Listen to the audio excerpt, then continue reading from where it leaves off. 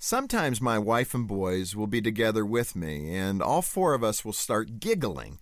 We can get to laughing so much that we have a hard time quitting. We'll laugh for so long that we start laughing at each other's laughing.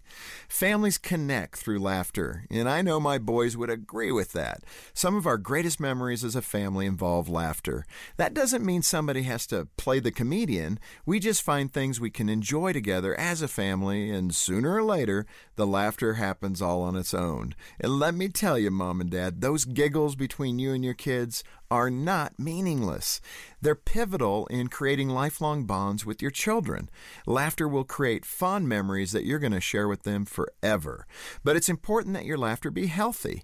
As much as humor can bring two people together, it can also tear them apart. We can excuse mean-spirited humor as sarcasm, but the truth is, it can be destructive to a child. Sarcasm literally means to tear the flesh. There's nothing deserving of a laugh if the end result is shaming or embarrassing a child. That's the double-edged sword of humor. It can make your home a safe and inviting place to be, or it can be a cruel and cutting weapon. Don't allow snappy comebacks to turn into killer put-downs. Use laughter to put a smile on the face of every member of your family and to bring you all closer together.